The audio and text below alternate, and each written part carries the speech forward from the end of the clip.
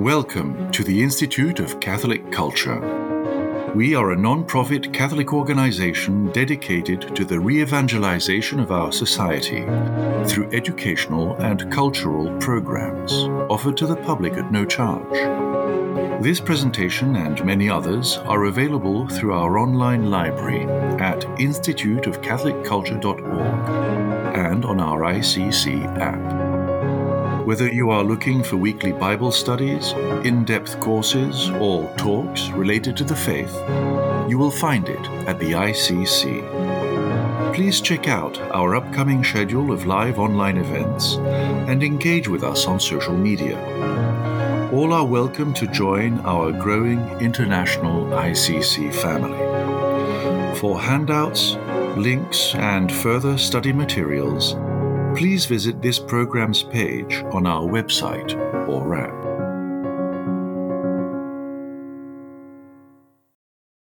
Our speaker this evening is the founder and director of Patristic Nectar Publications and the pastor of St. Andrew Orthodox Church in Riverside, California.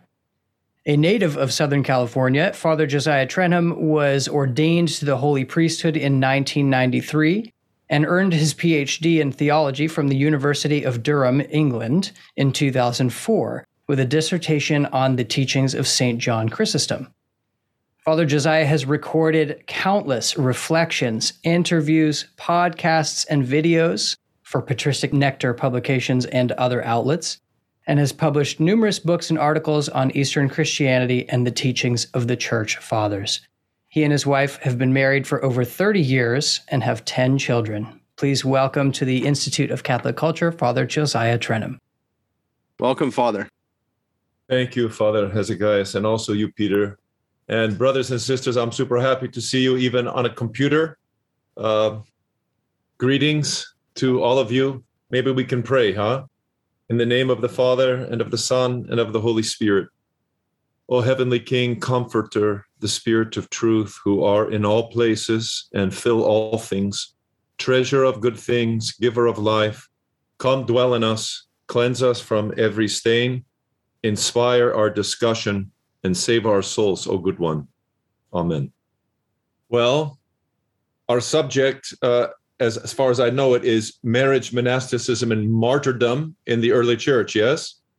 There is hardly a subject that is more juicy to me than that. You know, when our Savior came to the earth to save us and to redeem the world, he brought newness into fruition for the human race that had grown old. We had been, for so many millennia, suffering from death, from enslavement to the devils and to our own sins. And even the greatest God lovers yearned for Christ to come and to break into what they knew as fallen reality and to take a TNT and just completely blow the whole thing to smithereens, which is exactly what our Savior did. You know, in the classic icon of the resurrection that Father was mentioning earlier, the most reproduced icon of the resurrection is the icon of the resurrection from Hora in Constantinople, and it has the Lord Christ raised from the dead with Adam and Eve being pulled out of their tombs. But if you look closely also, underneath his feet are the doors of Hades, but they're flat. They're smashed to pieces and they're flat because he kicked them in. And then you see in the blackness of Hades, you see at the bottom a hideous man who's death. He's death personified, and he's now in chains. The man who was chaining the world is himself now in chains. And then little pieces of locks are scattered in the background of the infernal regions, because Jesus just did a number, an absolute number. Death ate him, and then he ate death. Death thought it had in its grip a man and found itself face to face with God. That reality, the reality of Jesus's sacrifice, his plundering of hell, and his destruction of death and his resurrection. This is the reality that has made all things new. The life that we know as believers, the life that Jesus offers us, is completely a new reality that flows from his saving acts. So this is the first thing that I want to say. This is why St. Paul says in his second epistle to the Corinthians, behold, in Christ, keni ktisis, a new creation. This is what has been accomplished.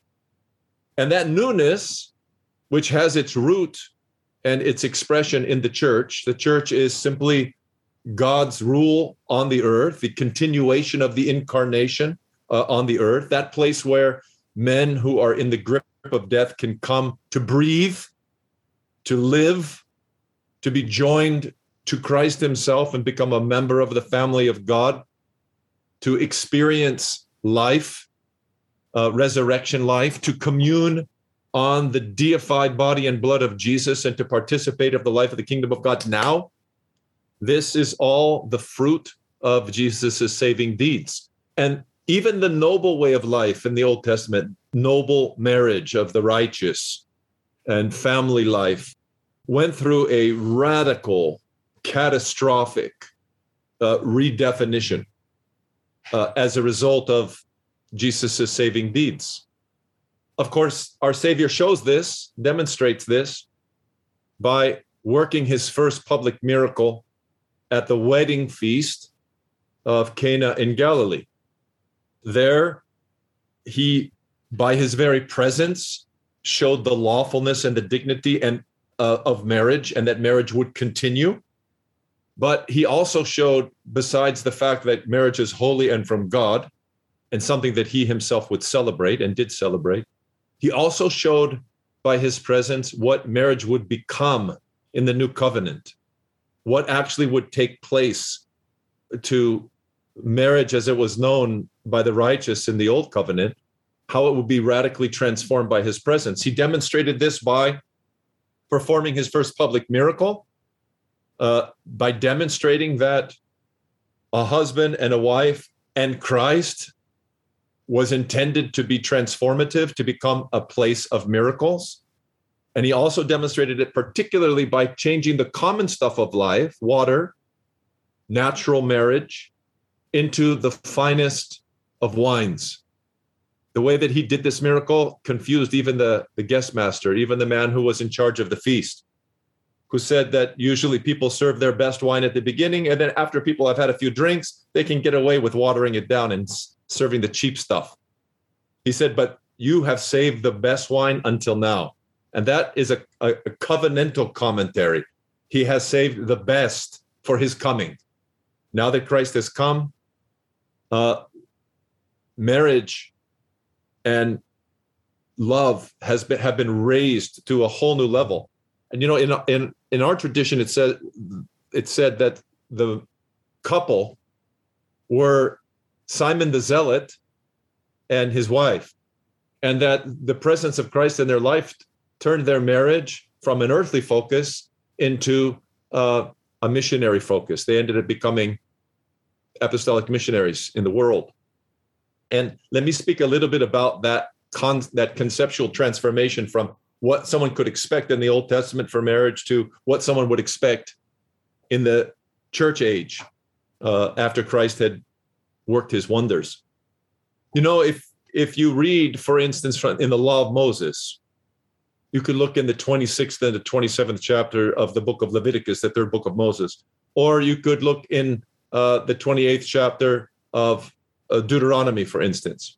You would see there the promises that God made to his people if they were faithful to him. If they loved him and they bound themselves to him, God made all sorts of promises, marvelous promises that inspired the people of God in the Old Testament.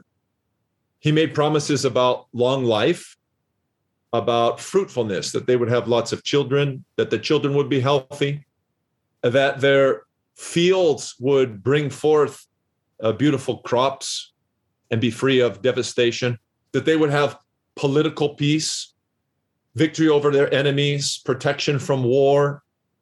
Those are all nice things, but notice the commonality between them. The promises were promises of the earth, very earthly. Promises that we would all be happy with, I think, but promises that are beneath the Christian. The shock is that Jesus did not teach that way. He shared the theme with Moses of motivating the people of God by promises, but the actual promises themselves, radically different. Jesus didn't promise long life.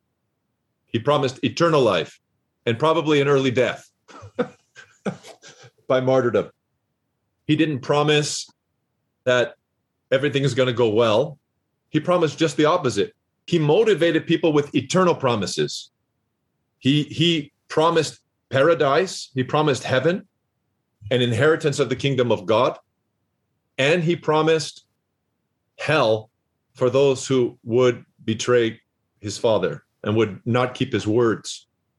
That emphasis upon the great eschatological end of a transformative vision that wasn't focused upon the earth. This is the core of the movement from the ethics of the Old Testament to the ethics of the New Testament. And it had a deep impact upon how marriage was worked out. That same movement from earth to heaven expresses itself in the ambition of marriage.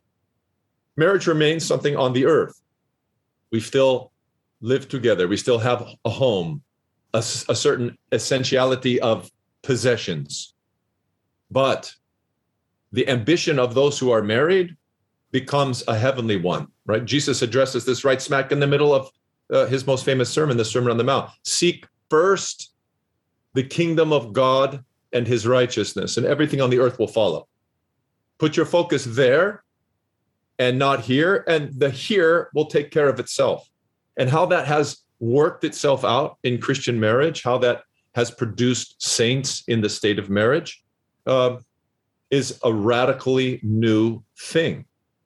One of the expressions of this newness in marriage is that a certain way of being in the Old Testament is now beneath us. There were certain permissions that God gave to his Old Covenant people. For instance, divorce. Jesus addressed this subject of divorce, and he said, the reason that God allowed it is because the hearts of the people were so hard. God granted them divorce. But he said, with you, it's not that way. Those days are over. This is why we don't talk in the church. You'll never find a Holy Father talking about so-called Judeo-Christian ethics. There is no such thing as there are Jewish ethics and there are Christian ethics. If you mean Judeo-Christian ethics, what you mean is that in a correct way, I guess you could use it in a correct way, if you mean the progression from the Old Covenant to the New Covenant, not as though we share a common ethics with the Jews. We don't. Paul calls that way of life, the Jewish way of life, a child's life, child's play.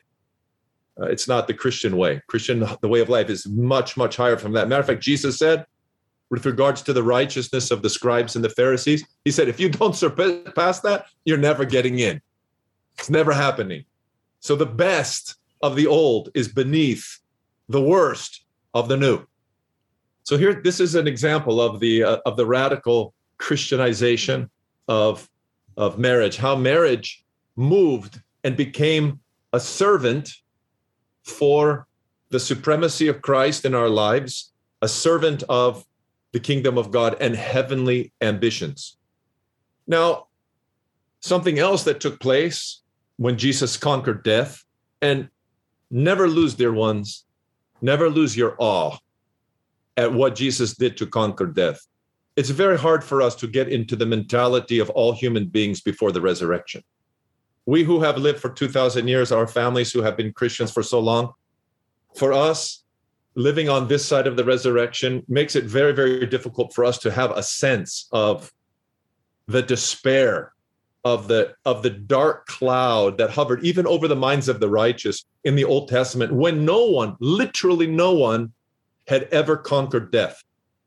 Only two had been spared it. Enoch and Elias, the great prophets, they had been spared it, but they didn't defeat it.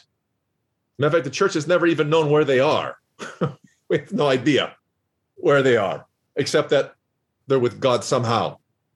Some fathers even think that they're the two witnesses promised to return in the apocalypse, and that then they will be slain by the Antichrist and then participate in Christ's resurrection. I don't think that's a teaching, so to speak, of the church, but it's an opinion. Sounds like a pretty interesting one, actually. But no one had ever gotten into the ring with death and won.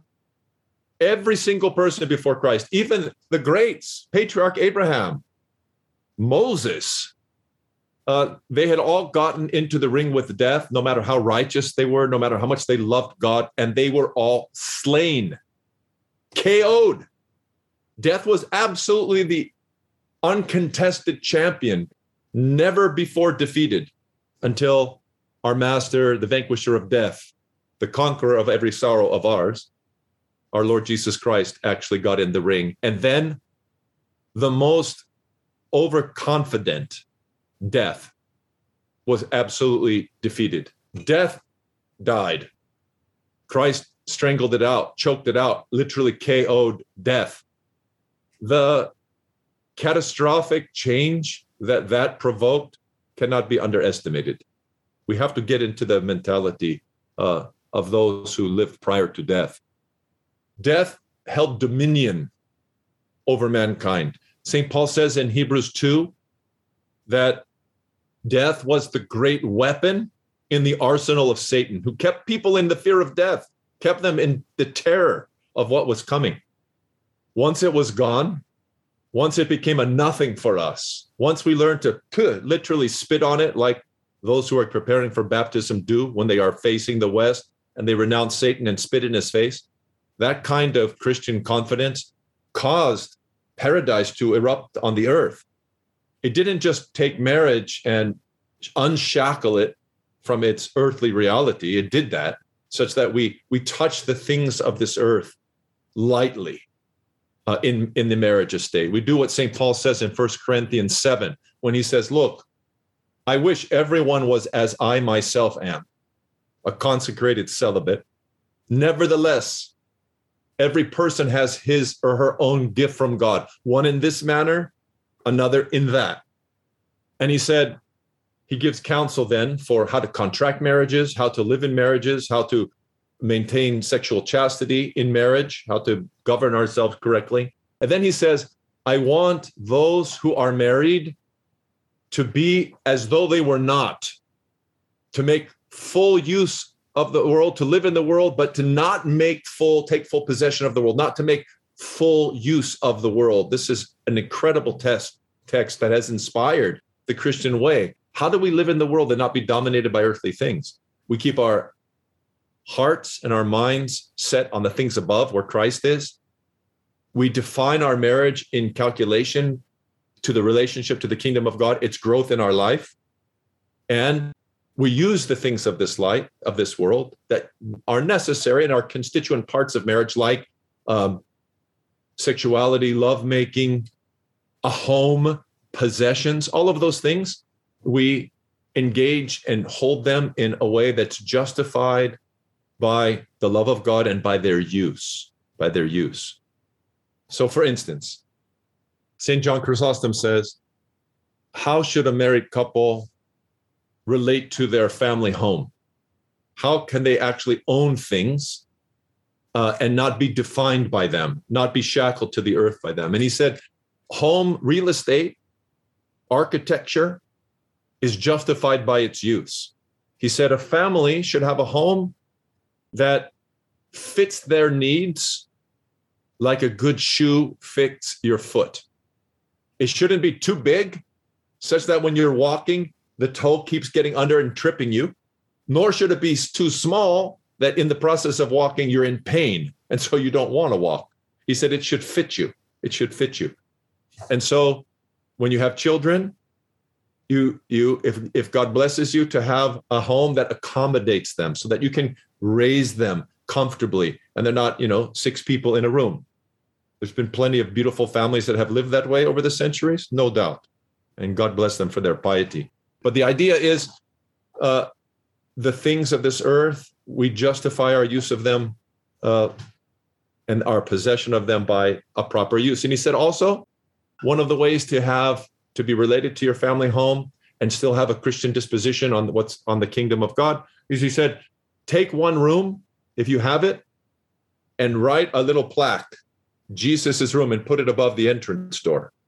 And then use that room for charity all the time. Host people in your house. Bring them over for hospitality. Bring your priest to your house. Traveling people, believers who are going through. Monks and nuns, he said, sanctify the floor of your kitchen.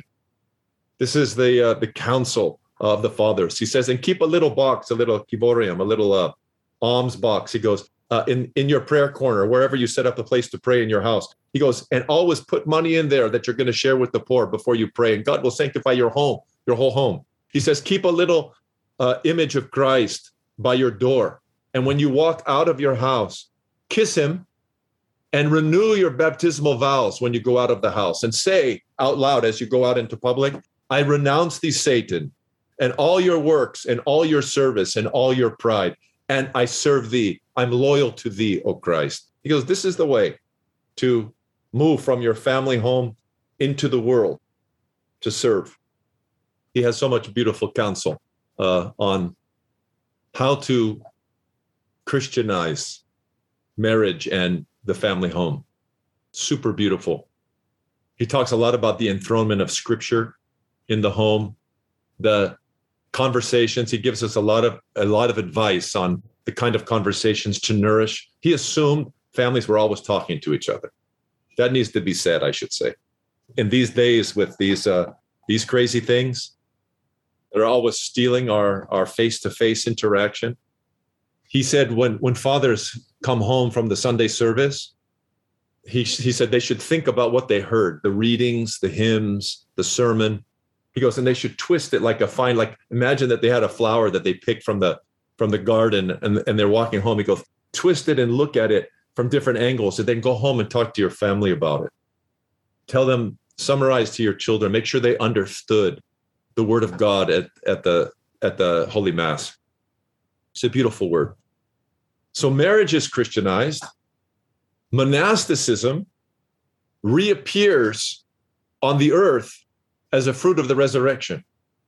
The fathers teach that virginity collapsed with the fall, that the state of Adam and Eve in paradise, which was one of a perpetual gazing upon God, one in which they were living in the inspiration of the Holy Spirit and in the grace of God, and in a face-to-face communion with God, which was their greatest honor, that was absolutely destroyed.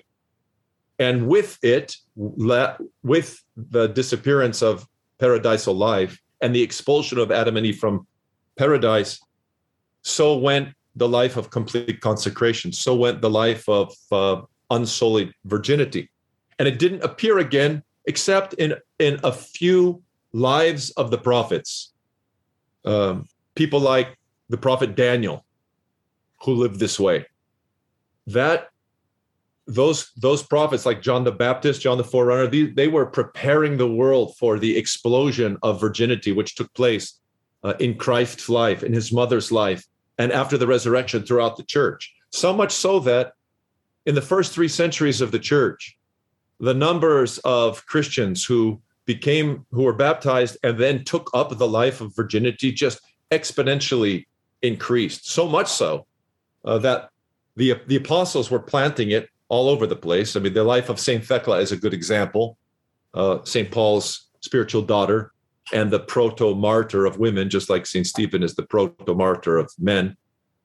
Virginity and the life of complete consecration grew radically. Women couldn't form convents in the early centuries. It wasn't appropriate for women to live outside of their father's home. The cultures didn't sustain it. But many, many women lived as monastics in their family homes. Men immediately began following the apostolic ways. Most of the apostles lived this way and model it for us. And by the time of St. Anthony, who was the first to kind of organize monasticism in the desert, by the time that St. Anthony was an old man, he died in 356. It's estimated that half of the Christian population lived in the deserts. This was St. Athanasius the Great. Can you imagine for us? I mean, most of you are Catholic. If you just go back to, let's say, 1950, which was kind of the apogee of Catholic influence. I mean, Catholicism was winning America. And the number of monks and nuns off the charts, I think 95,000, something like that. I mean, just unbelievable numbers. Archbishop Fulton Sheen's catechizing 10,000 people a year. I mean, that's what was happening. Imagine that. That was nothing compared to the 4th century. If St. Athanasius is right, and reasonably half of the empire had become Christian, 30 million of the 60 million by around 350. And of that, half, he's saying, had already retreated to the desert. Can you imagine? No one had to justify becoming a monk or a nun. Today, families sometimes have problems if one of the daughters or one of the sons wants to become a monk or a nun. And we priests, we have to calm it down, encourage the parents. Then, no discussion. You know what was being discussed in the first 3 centuries? You know what was a threat to the church? Many who were saying that marriage has no place for Christians. Today, we have to justify monasticism. In the early centuries, the fathers had to justify marriage. There were so many zealous ascetics seeking the kingdom of God that the temptation for some of them who had an inappropriate, excessive concept of eschatological reality, they thought marriage had been done away, that somehow marriage was exclusively an Old Testament reality. In the Orthodox wedding service, the priest says, may he, at the end when he makes his dismissal, the priest says, may he who by his presence at the wedding feast in Cana of Galilee declared marriage to be an honorable estate, Christ our true God. We say that, you know why we say that? We say that to answer people who thought monasticism was the only way, the only authentic way for Christians. Now, the church considers that opinion heresy. St. John Chrysostom, in a treatise that he wrote called On Virginity, makes the classic argument from the fathers saying, as soon as you say that marriage doesn't exist, then you don't honor monasticism. You actually insult monasticism. Because monasticism becomes, if marriage is illegitimate, monasticism is not a free offering of love above the law, above what's required. It becomes required. It becomes the only way that is acceptable in Christianity. So you're not doing you're actually taking away the reward of our monks and nuns who, though they could have married, chose as a love gift to Christ to offer that devotion to him and to give up the happiness of earthly Christian family life. But the pendulum has definitely swung. But I want you to see just how normative and what a signpost monasticism is. Monasticism is of the essence of the church. It is brought into existence by the conquering of the devil and of death.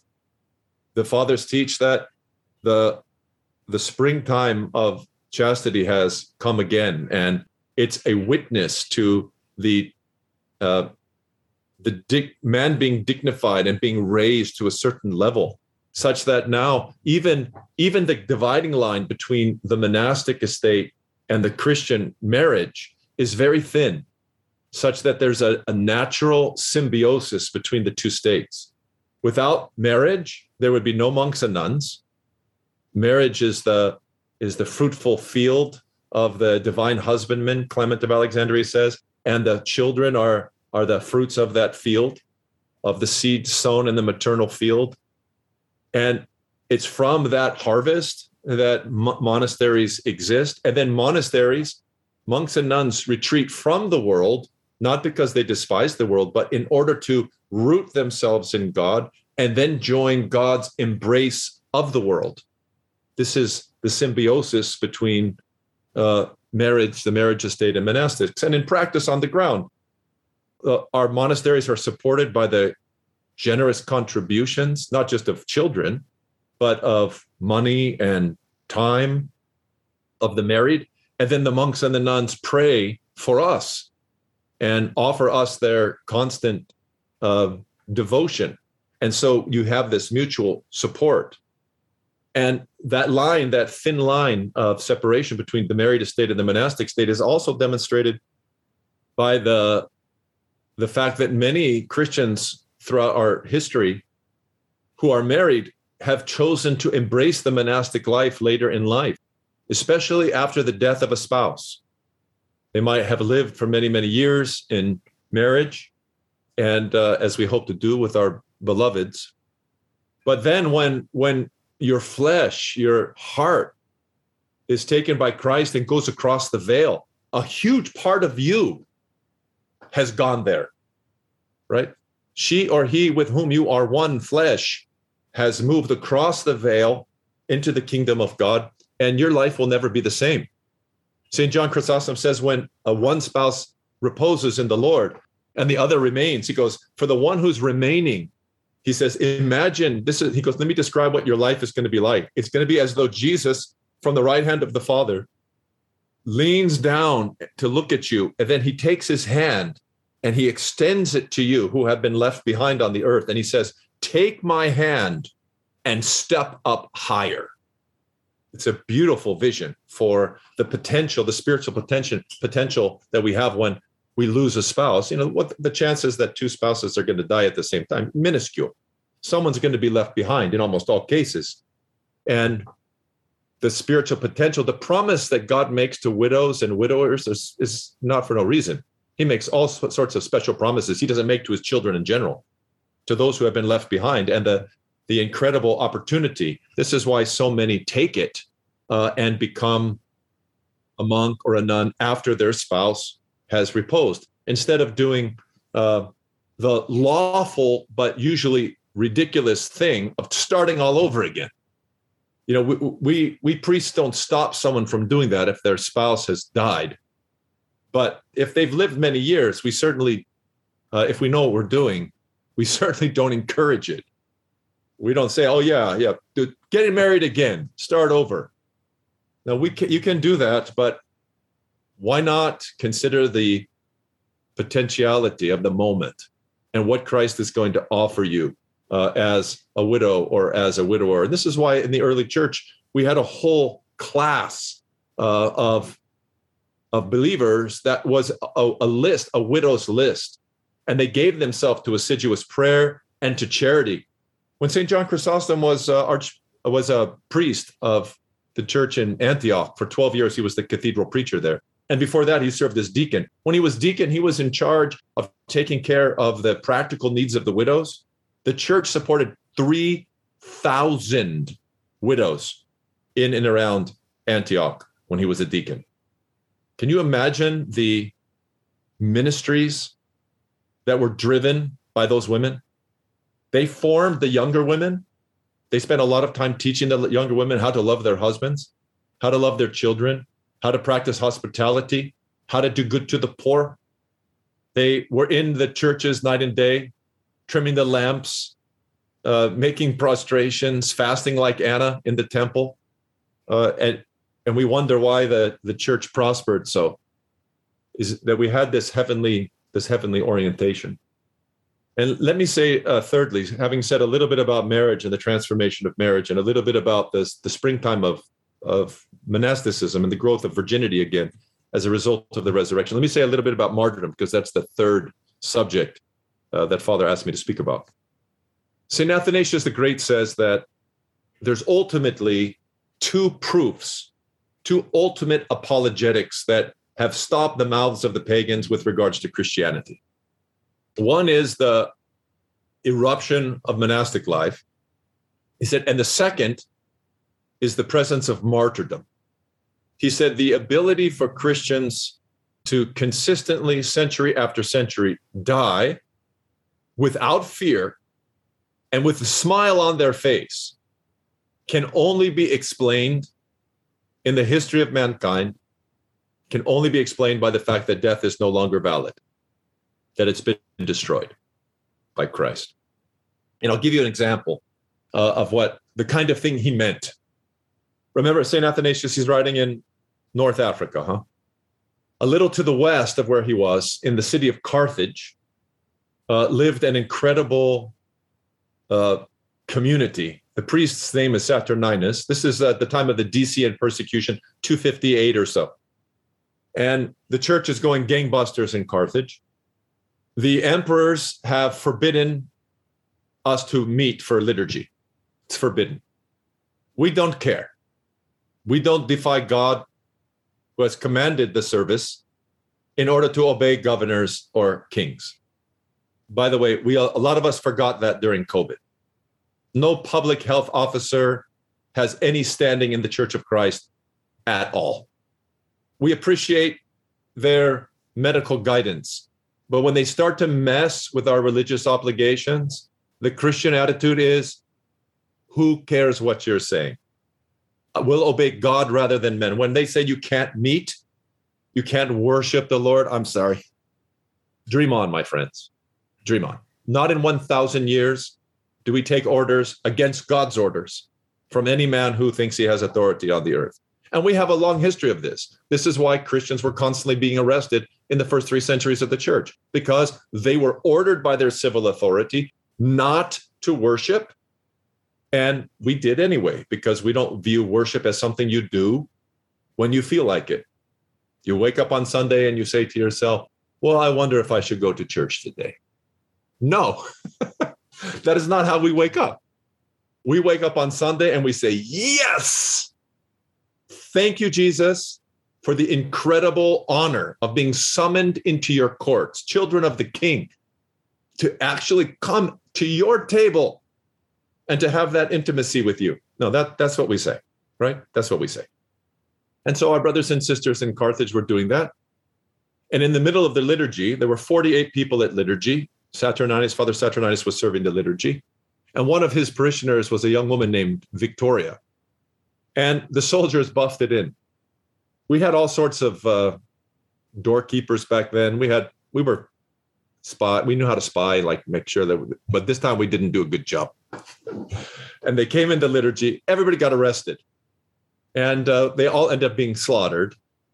But first, they tried to convince us to offer sacrifice, of course. They wasted their time. We have the court records for the trial of Saint Victoria of Carthage, this wonderful young virgin. So in the record, we have the questions that the judge and his prosecutor were putting to her. And it just tells you very much so the mentality of our brothers and sisters in the early church and what they thought also about death. I find it just absolutely superb. So the interrogator is saying, why did you defy the emperor? And so his name is Annalinus. And Annalinus says, why did you celebrate the Eucharist contrary to the imperial edict? And Victoria answers, we cannot do without the Eucharist. It is a foolish question. Can you imagine? She's getting interrogated. She's calling the man a fool. It is a foolish question, as if anyone could be a Christian without the Eucharist. As there can be no Eucharist without Christians, so there can be no Christians without the Eucharist. It is the hope and salvation of Christians. I was at the service and I celebrated it with the brothers because I'm a Christian. This is the mentality. This is the mentality. No kowtowing, no shame, no fear. She ended up being sent into the arena with the wild animals to be eaten. And she was actually gored by a boar. And the first time the boar got her, he got her in the side and he lifted her. Sorry to be so graphic, but it is graphic. He lifted her and he threw her. And she went far away. She landed on the ground. She's, of course, bleeding terribly, but she's not dead. And she was really concerned because she was all ready for the martyrdom and going to see her Christ, whom she loved, right? Her bridegroom. And she had her hair all just right. And she had a big hairpin through it. And in the process of being gored and thrown, the hairpin came out. So she gets up, right? She gets up and she goes, stop, wait. And she looks for her hairpin. She finds her hairpin. She fixes up her hair. She sticks it through. And then she summoned the animals. Come on, finish the job. This is the mentality of the church. This is the beauty of martyrdom that won the empire. This is why people believed that Jesus had actually done what we said he did, because his presence in us is what has enabled us to live this way, both in marriage, by having a heavenly orientation and letting the things of the earth be only justified by their use, by the erection of monasteries for monks and nuns and the explosion of that and the mutual support that monasteries and married people give to each other, and by the marvelous courage and even joy of our martyrs who have considered death for the sake of Christ to be the highest form of love. As our Savior said, right? No greater love has a man than this, than to lay down his life for his friends. This is the Christian way. And these are all signposts to the world, to help in the conversion of men and women to the faith. This is why for us, dear ones, if we can live this way, if we can have that mentality, that heavenly mentality, then the gospel succeeds through us. I've told my parish more times than I can count. You want to grow? You want to help people find God? Love each other. Be faithful to each other. Live the mystery of Christian marriage. Live it. Make your marriage authentically Christian, not earthly, not Jewish, not Muslim. There's 1,000 competing visions for marriage. There's one Christian vision.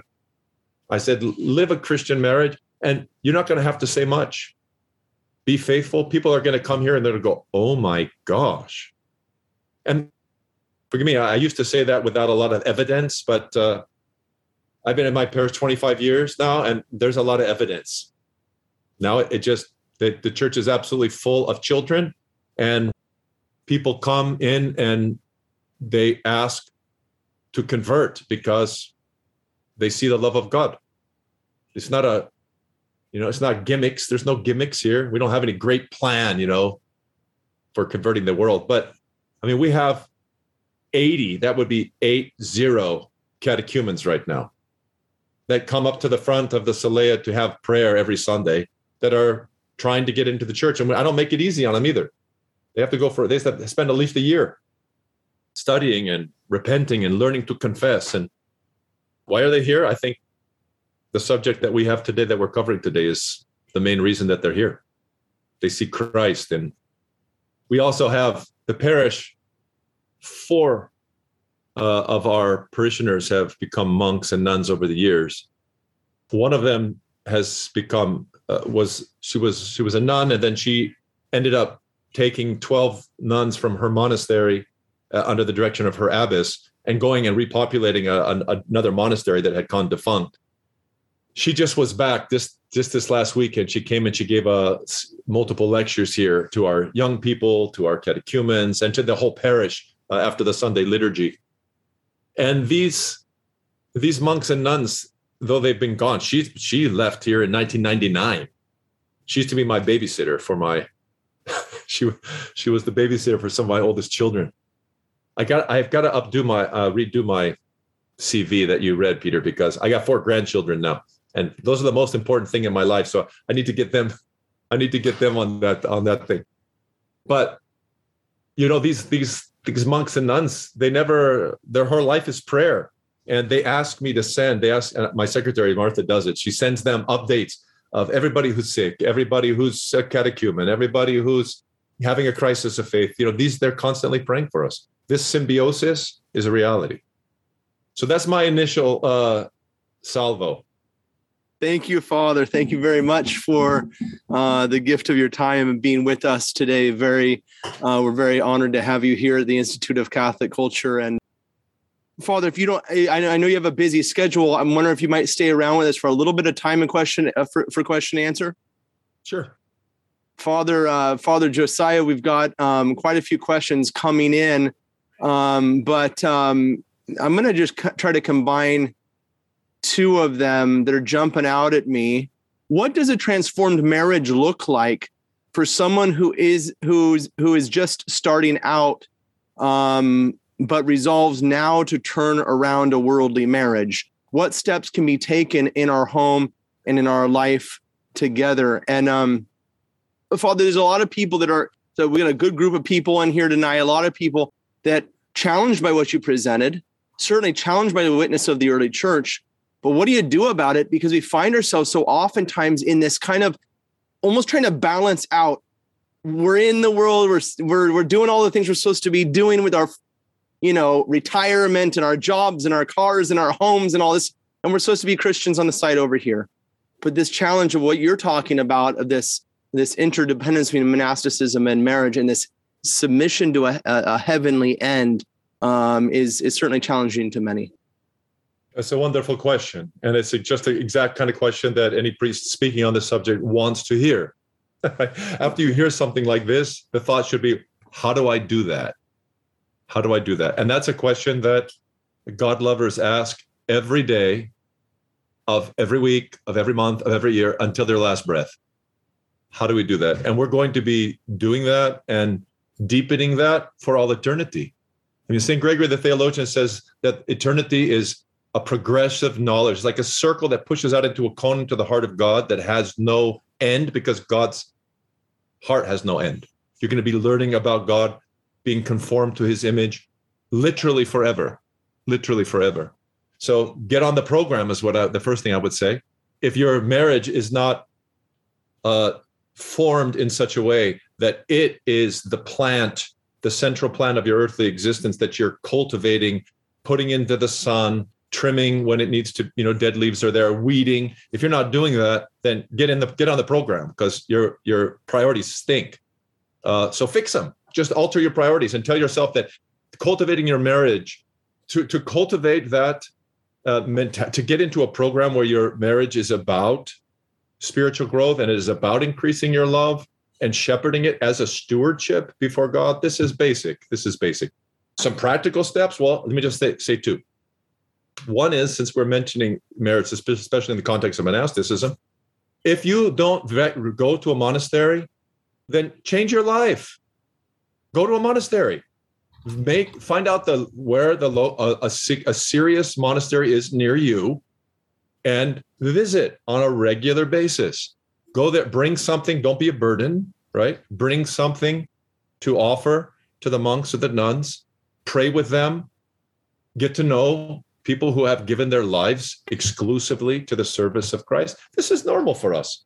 This is absolutely normal. And I know it's harder today than it has been in the past. You might have to drive a little bit, but it's worth the drive. To be around people who smell like paradise, I mean, who literally spend all day trying to find new ways to love God, this is greatly encouraging. And the second is to create what I would call in your house a domestic typicon. A typicon is a word that we use in the Orthodox Church to describe the arrangement of the services. The typicon, the ecclesiastical typicon, tells you what hymns you're going to sing on what feast day, how you combine them, what comes first, how it goes. That's how it's done in the church. But every home should have a typicon, meaning that there should be a sacred rhythm that you establish with your family. That's fundamental. This would include prayers, family prayers. When are you going to do family prayers? Your own canona, your own personal prayer discipline. When are you going to do that? How is it going to relate to a time that you might pray together in the day? What are you going to pray before your meals or after your meals? What are you going to read? What are you going to collaboratively read and share with each other? I mean, what services are you going to go to at church? Going to church on Sunday, it's nice, but my friends, that's a Protestant idea. Orthodox and Catholic people don't go to church just on Sundays. You have feasts, you have services during the week. This is normal. This is the way our people have always lived. This is the greatest honor to be able to go and pray and be near God.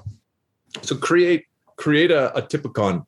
Have some intentionality in the cultivation of your family piety and build on it. You know, one of the things that I learned very early from visiting a monastery is to ask forgiveness of everyone in the house before we go to bed. So when we say our prayers, when we say our family prayers, the last thing we do after our night prayers, and we say those night prayers no matter what. I mean, no matter what. And we don't wait till the very end of the night to do them. when the little ones maybe are already asleep and they can't stay up. No, usually we do them, relatively soon after dinner. We gather, we say our evening prayer, and then one by one, I'll kiss the icon of the Mother of God, and then I'll come, I'll take my place. My wife will come and she'll kiss the icon, and then I'll bow in front of her, touch the ground, and I'll say, "Forgive me, a sinner." And then she'll say the same to me. And then I bless her, she kisses my hand, and then the next child comes. And they go to after they go to me, they go to their mother, they exchange a kiss of peace, they give each other's forgiveness. That's how we've lived in our home for 35 years. Asking each other's forgiveness, and then the chances that your sleep of peace is going to be a sleep of peace goes way up. You're not carrying any burdens and no bitterness into the night. You're not letting the sun go down on your anger, in the words of the sage and St. Paul as well. So those are just some practical things that you could do. That's beautiful. Thank you, Father. This next question coming in from Maria, she asks, do you think that the rise of secularism and atheism means more people are living in fear of death today, just like in Old Testament times? What are the implications for society and for Catholicism? I'm going to jump in on that too, Peter, because we had another question very similar to that, saying that so many Christians today live in fear of death. Just out of the gate, of course. Hugely, like exclamation point. The fruit of secularism is terror. It always has been terror. And it's so demonstrated in COVID.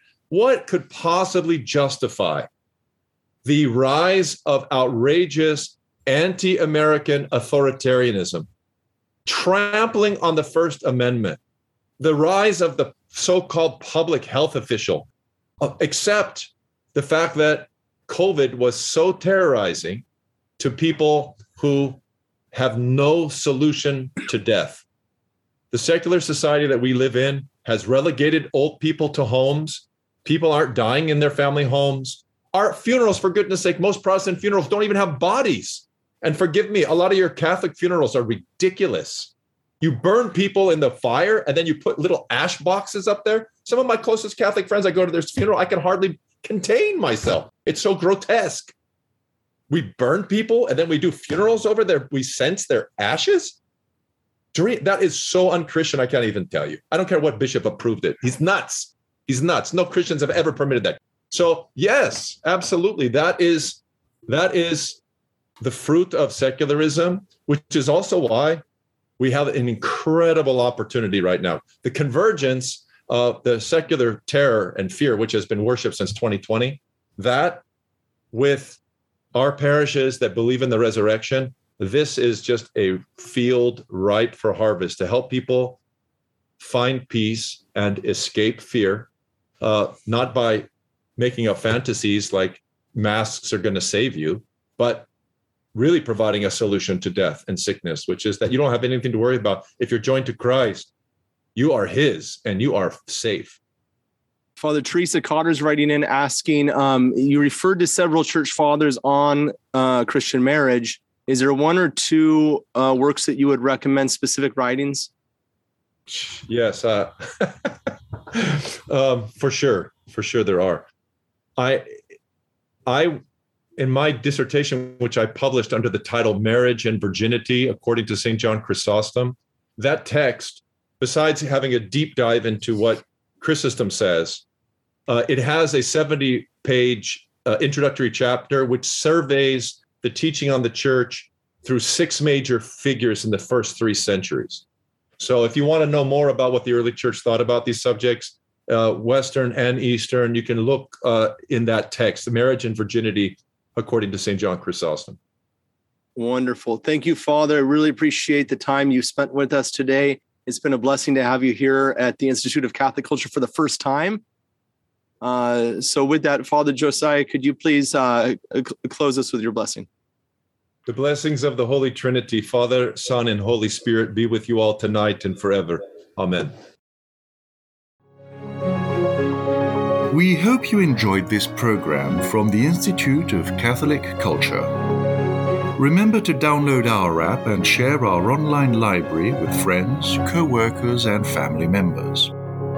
To learn more, get involved, and support the Institute's work, Visit instituteofcatholicculture.org and visit us on social media.